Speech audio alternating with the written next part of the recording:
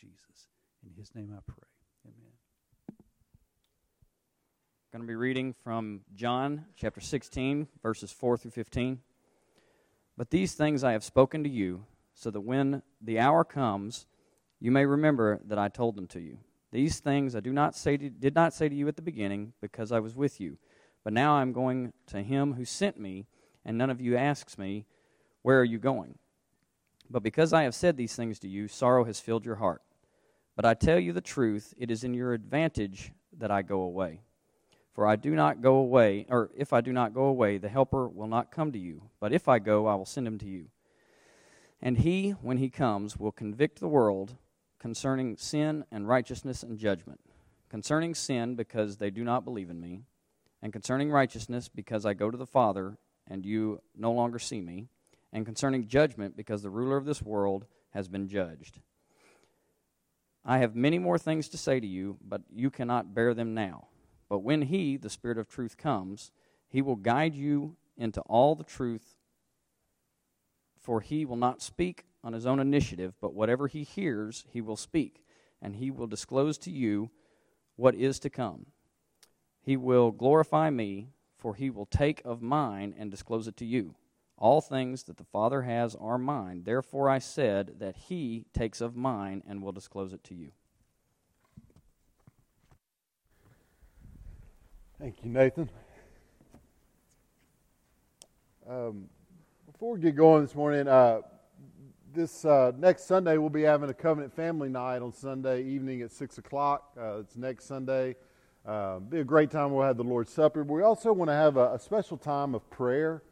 And so if you just have something that's been on your heart, maybe this summer, that you haven't really been able to have many people pray for, just something going on in your life or someone you love's life, if you could just, maybe on the connection card that's in the bulletin, if you want to just put on there family night prayer and just put that prayer request, and we'll know to put that in the agenda to pray for next Sunday night. But we want to make that a very special night of prayer as a family. And so be sure to be in attendance next Sunday night.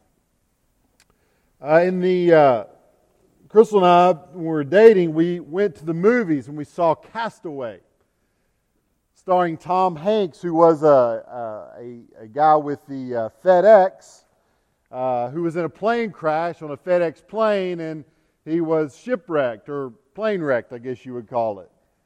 And so he gets on an island, and in a couple of days, packages begin to float up from the plane crash, and 7 or 8 packages.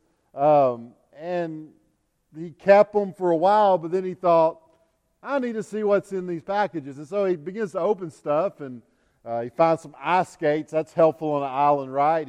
He turns it into an axe to use to chop coconuts, so he does make it useful. He finds his friend Wilson, the volleyball. That's kind of weird, but somehow it works in the movie to have a friend that's a volleyball when you're lonely on an island. But there was one package he didn't leave open, that he didn't open. And I think that was just in the hopes that, hey, I'm going to get off this island one day. If I open this package, I'm just giving up on getting off. I'm going to get off of this island. I'm going to take this package back to the owner. I'm going to deliver. I'm going to be a good FedEx guy as I am. I've always thought, what if that was the package that changed everything? What if there was just a fancy survival kit inside this package? And he gets back and the person opens it and he's like, I should have opened that. Or maybe a raft. Maybe a flare. Maybe he saw ships in those 5 years he was on the island. He could have signaled them that he was there. Or better yet, a satellite phone. Right? That he could have just called and said, hey, I'm on an island. I'm still alive. Come get me. It would have been the package that changed everything that he left unopened. Sometimes I feel like in the life of the Christian, the Holy Spirit is the package that changes everything that's left unopened. The gift that Christ has given us, that is to be that thing that helps us in our most difficult days and even in our good days. It's just that constant companion. So this morning we want to talk about the work of the Holy Spirit, because that's what Christ talks about in this passage. Christ sends the Holy Spirit to help the believer, to judge the world, and to declare the words of Christ. And that's what we want to talk about this morning. First, Christ sends the Spirit to help the believer. We see in this passage, if you'll notice, we see, beyond just the Holy Spirit, we see a great sensitive care in the heart of our Savior. We see here, He knows their hearts. In verse 6 it says, But because I've said these things to you, sorrow has filled your hearts. He knows. He knows what He's just talked about is the world's going to hate you guys. He's talking to His disciples, right? If you haven't been with us, He's getting ready to leave, to experience the crucifixion, then go back to the Father. So He's kind of leaving His disciples with some last words. He's trying to comfort them, and He's just told them, hey, the world's going to hate you. And He knows their hearts. He knows that that's hurt them and that their hearts are heavy, that sorrow has filled their hearts. And notice the sensitivity He shows here. He has and He is holding back truths from them. He's giving them some truths that they need. He's also holding back. It says in verse 4, I did not say these things to you from the beginning because I was with you. He has put off speaking of the hate of the world because, hey, I've been with you. You've had me with you. I've been able to help you through the hate that we've experienced from the world. But I'm about to go. And so it's important that you know that as I go, I'm here to tell you it's going to be hard. That the world is not going to always like you. That you're going to have to stand in the face of opposition as followers of me time and time again. And so He knows that He's held back. He's held back some truths, and He's given it to them when they need them. We as a parent, we experience this. We know what this is like. Raising a child is just figuring out when they need to know stuff, right? You don't just unload on them in the first time that they can maybe understand your words, and you just start unloading just deep, dark truths that they need to know in life. No, it's as they go through life, they kind of come to these milestones, and you realize, okay, they can handle that. Let me give that to them. They can handle that, right? You don't bring the puppy home, and the child is rejoicing in the puppy. You don't say, okay, the good news is we've got a puppy. Here's Skippy. That's his name. But the bad news is his lifespan's not as great as ours. And Skippy's great and all, but chances are he's going to go before us, and it's going to rip our hearts out, and it's going to be awful. We're going to have to bury him in the backyard, and it's going to destroy us. Enjoy your puppy. No, you're a psycho if you do that. The kid doesn't need to know that. He needs to know that when the dog's like 10 or 11 or 12, that, okay, it's winding down here. You may need to know what's going to happen here. And Jesus, in His great kindness, He does this with His disciples, and He does this with us, I believe. Even now, in this disclosure, He's holding back. Verse 12 says, I still have many things to say to you, but you cannot bear them now. Even as He reveals some hard truths, He doesn't give them everything. He could put them on blast right now. He could say, Peter, you're going to be crucified upside down. Thomas, you're going to be stuck with 4 spears through your chest. James, you're going to be stoned and clubbed to death. It's going to be great. Matthias, you're going to get set on fire. They're going to burn you. John, you luck out, buddy. You're going to live. They're going to boil you. You're going to live in exile, but you're going to live and die of ripe old age. Jesus knew that that's not what they needed to hear in the moment. They needed to go through some things. They needed to, first of all, just see the crucified Christ resurrected, right? to know that there's hope even in death. There's things that they needed to know. Aren't you glad? Aren't you glad, Christian, that Christ, He knows your heart. And He knows the truths that you need when you need them. Exactly. One of my favorite prophecies of Christ is Isaiah 42:3.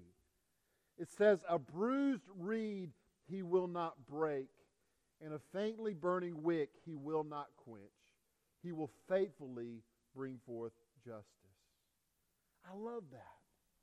The reality that our hearts, that our lives are safe. That when we're weak, He's not going to break us just to break us. He's going to be there and comfort us. And when we have no hope, He's not going to sniff out the last bit of hope we have. No, we can trust Him in our moments of need. Christian, do you come here this morning with a heart full of sorrow? Life going difficult? He knows. He knows every tear that you've cried. He knows every tossing in your night as you try to go to sleep. And He knows what you need when you need it. And so trust in Him. Go to His Word. In those moments of difficulty, pray to Him. Because a bruised reed He will not break. And a smoldering wick He will not sniff out. He treated His disciples with great tender care, and that He will do the same for you. And it is out of that great sensitive care that He does not leave His disciples alone. It is out of His great care that He promises to send a helper to them. Look what He says in verse 7. "Nevertheless, I tell you the truth, it is to your advantage that I go away. For if I do not go away, the helper will not come to you. But if I go, I will send him to you." This is an amazing testimony of Christ, of the Holy Spirit. And He puts forth, and I've said this before, we've looked at this before, but the reality of the truth that He says here is, hey, it's better for me to go away. It's to your advantage. For me to go away and for me to send my Spirit to be in you. Right? And that's hard for us to fathom, I think. I think so often we think, if I could go back in time, if I could be one of the disciples, if I could eat the multiplied fish, if I could talk to Lazarus about what it's like to be dead for 3 days and then to rise again, I could then come back here and man, I would be an awesome minister of the gospel. And I could proclaim Christ if I could experience that. And yet what Jesus says to His disciples, what's coming in my departure, in my sending of the Holy Spirit, is better than what you're experiencing now. You will be more empowered. You will be helped more in my absence than in my presence. I think it's amazing that He would say that really the Spirit inside of you is to more advantage than me, or the Spirit inside of you is more of an advantage to you than to me walking bodily beside you. That's something we don't, I think, realize, and I think because we don't rely on the Holy Spirit as we ought. We don't acknowledge His presence like we should. 1 Peter 4:12, it says, "Beloved, do not be surprised at the fiery trial when it comes to you to test you as though something strange were happening to you. But rejoice insofar as you share Christ's suffering, that you may also rejoice and be glad when His glory is revealed. If you are insulted for the name of Christ, you are blessed, because the Spirit of glory and of God rests upon you." Do we really every day just live in the reality that the glorious Spirit of God rests on us? It's not something we're waiting on. It's not something we're waiting on to be baptized in, but that He has already given it to us. you live in the reality, and just acknowledging His presence, that He's there to help.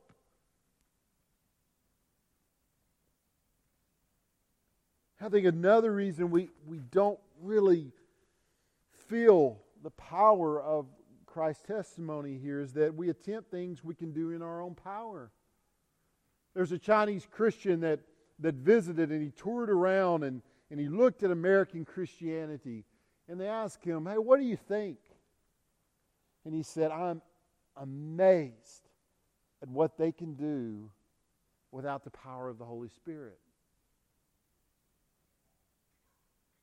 And I think sometimes what is happening is, the reason we don't rely on the Holy Spirit is because we're just doing the stuff that we can do on our own. That there is no struggle, there is no attempting amazing and great things for God that are killing sin in our own life that we should be doing, or going out and proclaiming Christ to others. We just do what we can do. Therefore, we never need to ask for the Spirit's help. Let us be people that attempt great things, so great that we have no choice but to rely on the power of the Spirit. And I think oftentimes it's a lack of prayer. We just simply don't talk to God and ask Him, "Strengthen your spirit within me." We know from Romans chapter 8, in verse 26, it says, "Likewise, the Spirit helps us in our weakness. For we do not know what to pray for as we ought, but the Spirit Himself intercedes for us with groaning too deep for words. And He who searches hearts knows what is in the mind of the Spirit, because the Spirit intercedes for the saints according to the will of God." So we see this amazing relationship between the Spirit and prayer. Even the Spirit can even pray for us. Let us be people that realize, that live in the reality that the Spirit of God rests on us. Let's attempt things that cause us to have to rely on the Spirit. And let's just simply pray daily and ask God to strengthen the Spirit in our lives. We also see another work of the Spirit is that Christ sends the Spirit to expose the world. It says in verse 8, "And when He comes, He will convict the world concerning sin and righteousness and judgment.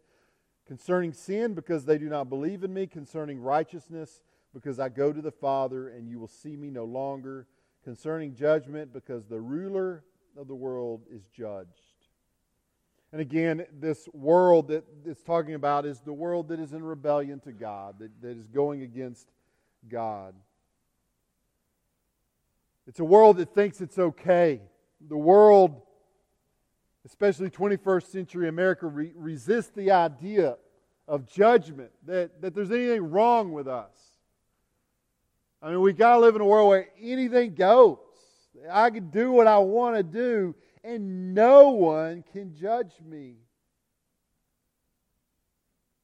Reinhold Niebuhr, he said this, probably been 60 years ago now, as liberal Christianity rose in the last century.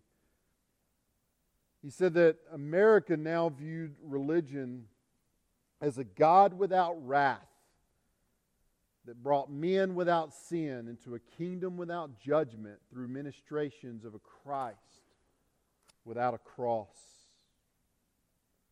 So the world thinks that it's okay, but Christ says it's not okay. And the Spirit's going to come and He's going to show that to the world, that He's going to expose the world. The world may not like judgment, it may not want judgment, but that's exactly what God says that it needs. And Jesus points to 8 things. In verse 8, He points to 3 things. He's going to convict the world of sin, of righteousness, and of judgment. The word elincho, translated convict here, is used 7 times in the New Testament. It's almost always used in exposing sin, in exposing something that is wrong, that needs to be changed. And so what what is happening here is the Spirit is going to show the world its wrong understanding of sin, its wrong understanding of righteousness, its wrong understanding of judgment. And He's going to give 3 clauses to further explain each of these 3 items. It says, first He's going to expose sin. It says concerning sin in verse 9, because they do not believe in me. Sin is ultimately rooted in disbelief of God. When Satan showed up in the garden to make Adam and Eve sin, what did he do first? He made them disbelieve in the goodness of God. Oh, God knows that if you eat the fruit, that you'll be like Him. He's not really out. He's out for Himself, and He's not out for you. And so he sowed that seed of disbelief in their hearts, and after that, that's when the fruit began to look tempting. It began to look good to the eyes. John said back in 3:19, or Jesus said rather, and this is the judgment. The light has come into the world, and the people loved the darkness rather than the light because their works were evil. Man loves sin because man disbelieves God and has rebelled against God. This is our default condition. We are born in rebellion. And there is only one thing that takes away our sin, and that is our belief in the Son of God. Faith is the bond by which we are united to Christ and therefore freed from that sin. Our sinfulness leads us utterly helpless to save ourselves. We must connect to Christ in faith. It exposes the Spirit exposes righteousness. It says in verse 10, concerning righteousness, because I go to the Father, and you will see me no longer. Now, obviously, the Spirit does not come to convict people of true righteousness. True righteousness is good, right? It's good to be righteous. Christ was righteous. But He's to convict of the wrong idea of righteousness, the world's righteousness. Because man's tendency is to lift up their own righteousness, to think that, hey, I'm good enough. I may not be perfect. I'll admit I'm not perfect, but I'm not like them. So man's tendency is, as a sinner, is to generate his own righteousness. I mean, that's what Adam and Eve did first thing. When they realized they had sinned, what did they do? They went and sowed fig leaves. They went and tried to cover their sin with their own works, with their own righteousness. And the world thinks that their righteousness is good enough. But the reality is that our own righteousness generated apart from God can never save. Isaiah 64:6, very popular verse. We have all become like one who is unclean, and all our righteous deeds are like a polluted garment. We all fade like a leaf, and our iniquities, like the wind, take us away. The best the world has to offer, its own righteousness, is as filthy rags before a holy God. So why does it say here concerning righteousness that I'm going to the Father and you'll see me no more? What does Jesus going back to the Father have to do with a right understanding of righteousness? Well, if we come to the correct understanding that our righteousness is not enough, then we have to ask the question, is there a righteousness for me? Is there a righteousness that will cover me, that will make me able to stand before God? And the answer is, of course there is. It is the righteousness of Christ. Jesus goes to the right hand of the Father to plead for us under that righteousness.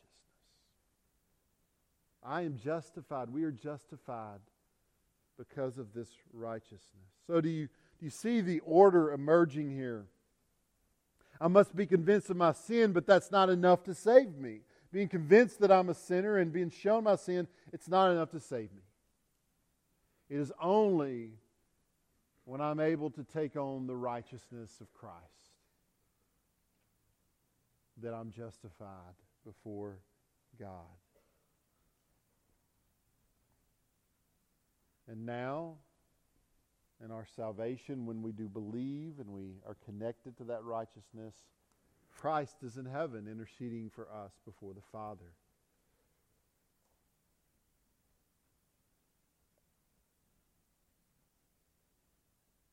And third is judgment.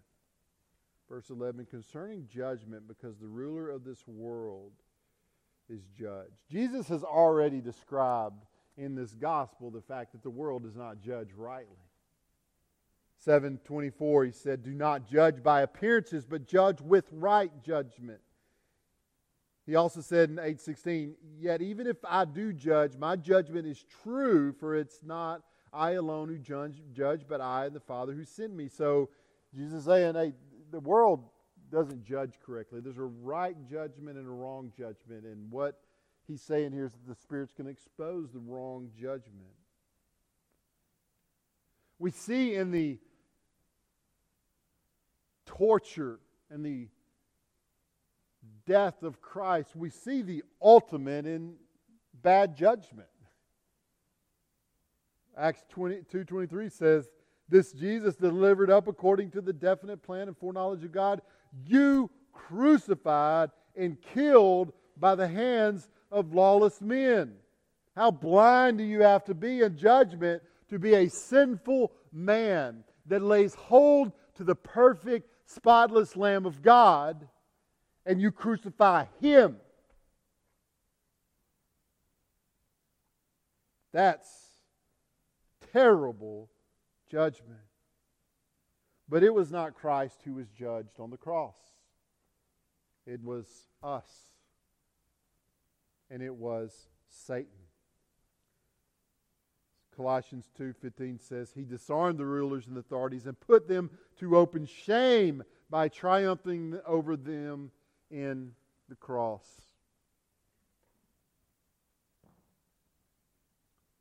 Though Satan is loose, though Satan is wreaking havoc, he is already lost because he has been judged by God through Christ setting things right on the cross.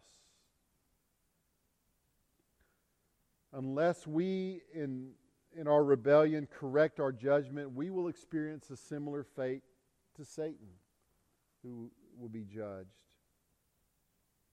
On the day of Pentecost, when Peter preached, and that's where I got that verse a while ago, where he tells them, hey, you crucified him. We delivered him up by the hands of sinful men. Here's what happens after he preaches that. And this is Pentecost. This is when, the Spirit is going throughout the multitude, and because of Peter's preaching, doing these amazing things. But here's the main thing he does. In Acts 2, verse 37, when the people heard this, they were cut to the heart and asked Peter and the other apostles, brothers, what shall we do? Right? So the Spirit at Pentecost came to people, the people that were behind the crucifixion, the people that offered him up and wanted to see him crucified.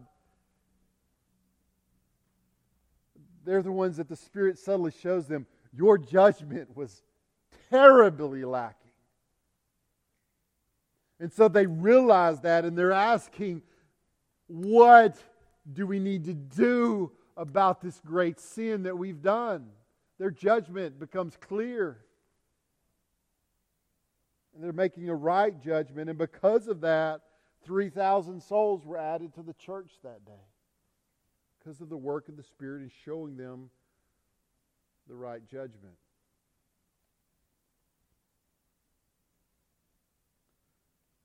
Christ, in the moment of His death and resurrection, judges Satan for Satan's wrong. But make no mistake, unless you turn from your rebellion, unless you begin to judge Christ rightly, you too will be judged. This morning, if you've never judged Christ rightly, correctly, if you've not put your faith in Him, and the Spirit is convicting you, He's coming, He's doing what Christ says He's going to do, is He, you as a worldly person, is He opening up these things to your eyes? Is He opening your eyes to these things?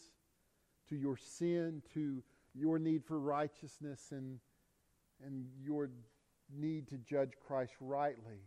If He's doing that, don't wait in a few moments when we offer a hymn of invitation. Do it now. You can, even as you're sitting here in the middle of the sermon, you can call upon Christ and be saved. Do that. Don't wait another second. And thirdly, we see that the Holy Spirit will declare Christ and His Word. The Spirit, first of all, declares with perfect timing, as we've kind of already talked about. Verses 12 and 13, I still have many things to say to you, but you cannot bear them now. When the Spirit of truth comes, He will guide you in all the truth. While Jesus did not want to dump everything He could have said, everything that they needed for the rest of their lives, He didn't want to do it then. That's why He was sending the Spirit. So that throughout their life and throughout our lives, we have someone to constantly be our guide. I love the guide. He will guide you into all the truth. So, and pray, read the Scriptures, ask for the Spirit's guidance in helping you understand the Scriptures and how to apply it to your life. And you have a constant teacher. You have that amazing tutor that's just with you all the time, to expose God's truth to you, to your heart. Don't forget about that ever-present teacher that's always available to you. We know that the Spirit declared to give us Scripture. It says, verse 13, for He will not speak on His own authority, but whatever He hears, He will speak, and He will declare to you the things that are to come. The Spirit, you're saying the Spirit's not going to come and give you any new revelation. The Spirit's going to come to you, disciples, and He's going to help you understand He's going to help you remember the words I've said. He's going to help you understand the words I've said. He's going to help you write those down. And it also talks about, He's going to tell you the things to come. You know, John's sitting there, he's going to write Revelation. And he's going to be shown visions of what's to come. And he's going to write those down. The Spirit's going to help them write the Scriptures. And to deliver to us through the Spirit's work in these men this amazing book. Now, I believe that the Spirit can guide us in many ways. Speaking to our conscience, He can speak through bringing certain circumstances into our lives. But I think He directs us in ways we can't possibly comprehend. But know this, that the Scripture is always, the Spirit's always going to operate according to the Scriptures. Be mindful of men who tell you that they've heard from the Spirit something that they can't back up in here. Be very careful. If one of us, as your pastors, begin to act like we have a special phone line to God, and He's telling us things that we can't tell you from the Scriptures, you need to fire us. You need to run from this place, because it's no longer a place that's safe. Because the Spirit is not going to go against the Scriptures. The Spirit is going to use the Scriptures. And third, the Spirit is going to declare Christ. It says in verse 14, He will glorify me, for he will take what is mine and declare to you. All that the Father has is mine. Therefore I said that he will take what is mine and declare it to you. We often see those who would abuse the doctrine of the Holy Spirit. It's almost as if the Spirit's taken the front seat to all the rest of the Trinity. If you look at oneness Pentecostalism and the modalism that it promotes, in fact, they only exist as these different people at once. So when the Spirit's there, like Jesus isn't even really there. It's just God appearing as the Spirit, which is heresy and not according to the Scriptures. Because what Jesus says here is what the Spirit's going to do. He's going to glorify me. He's going to point to me. He's going to help you in your affections for me. So be mindful when it's all about the Spirit and nothing about the Son, because Jesus says that's not how it works. Unless we forget, this is not about value. This is not about the value of deity. This is about a role that the Holy Spirit and Jesus is playing. A role that they're in. Jesus, time and time throughout his ministry, said, I'm doing what the Father's telling me to do. I'm acting on his authority. I'm speaking the words that he's telling me to speak. Would any of us dare say that Jesus is nothing because he's acting to glorify the Father? In the same way, the Spirit is doing the same thing with the Son. And it's not because he's less than the Son or because he's not God. It's just his role is to point and glorify Christ. So keep that in mind as you hear teachings or you see people operating and abusing the Spirit. Many times it's easy to tell where they're at by where is the Spirit in relation to Christ and exalting Christ. This morning I ask you, are you missing out on the package that changes everything? Did Christ leave us this great gift we don't really even ever open? I would encourage you this morning to think through your relationship, your reliance on the Spirit in your life. Ask yourself, are you living a life as the Spirit, as the Scripture would say, are you walking in the Spirit daily? Are you relying on the Spirit? Are you going to get help from the Spirit? Let us repent and let us seek the helper's help. Let us proclaim the gospel so the Spirit might convict the world. Let us learn from the Spirit as we rely on Him and the Holy Spirit, the Holy Scriptures to grow us in Christ. I'm going to ask you to please stand as our musicians come, and I'm going to ask for God's help in this time of just reflecting on God's Word and what He has spoken to us this morning. Let's pray. Dear Heavenly Father, God, we thank you for the Spirit. God, help us to be absolutely reliant on your Spirit. Help us to seek help from the Helper that you left for us, that you sent to us.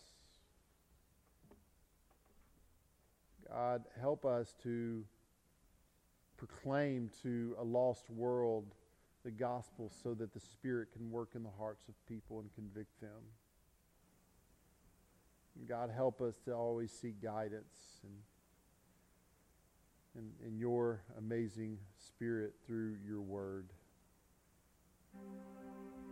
God, move in our hearts this morning.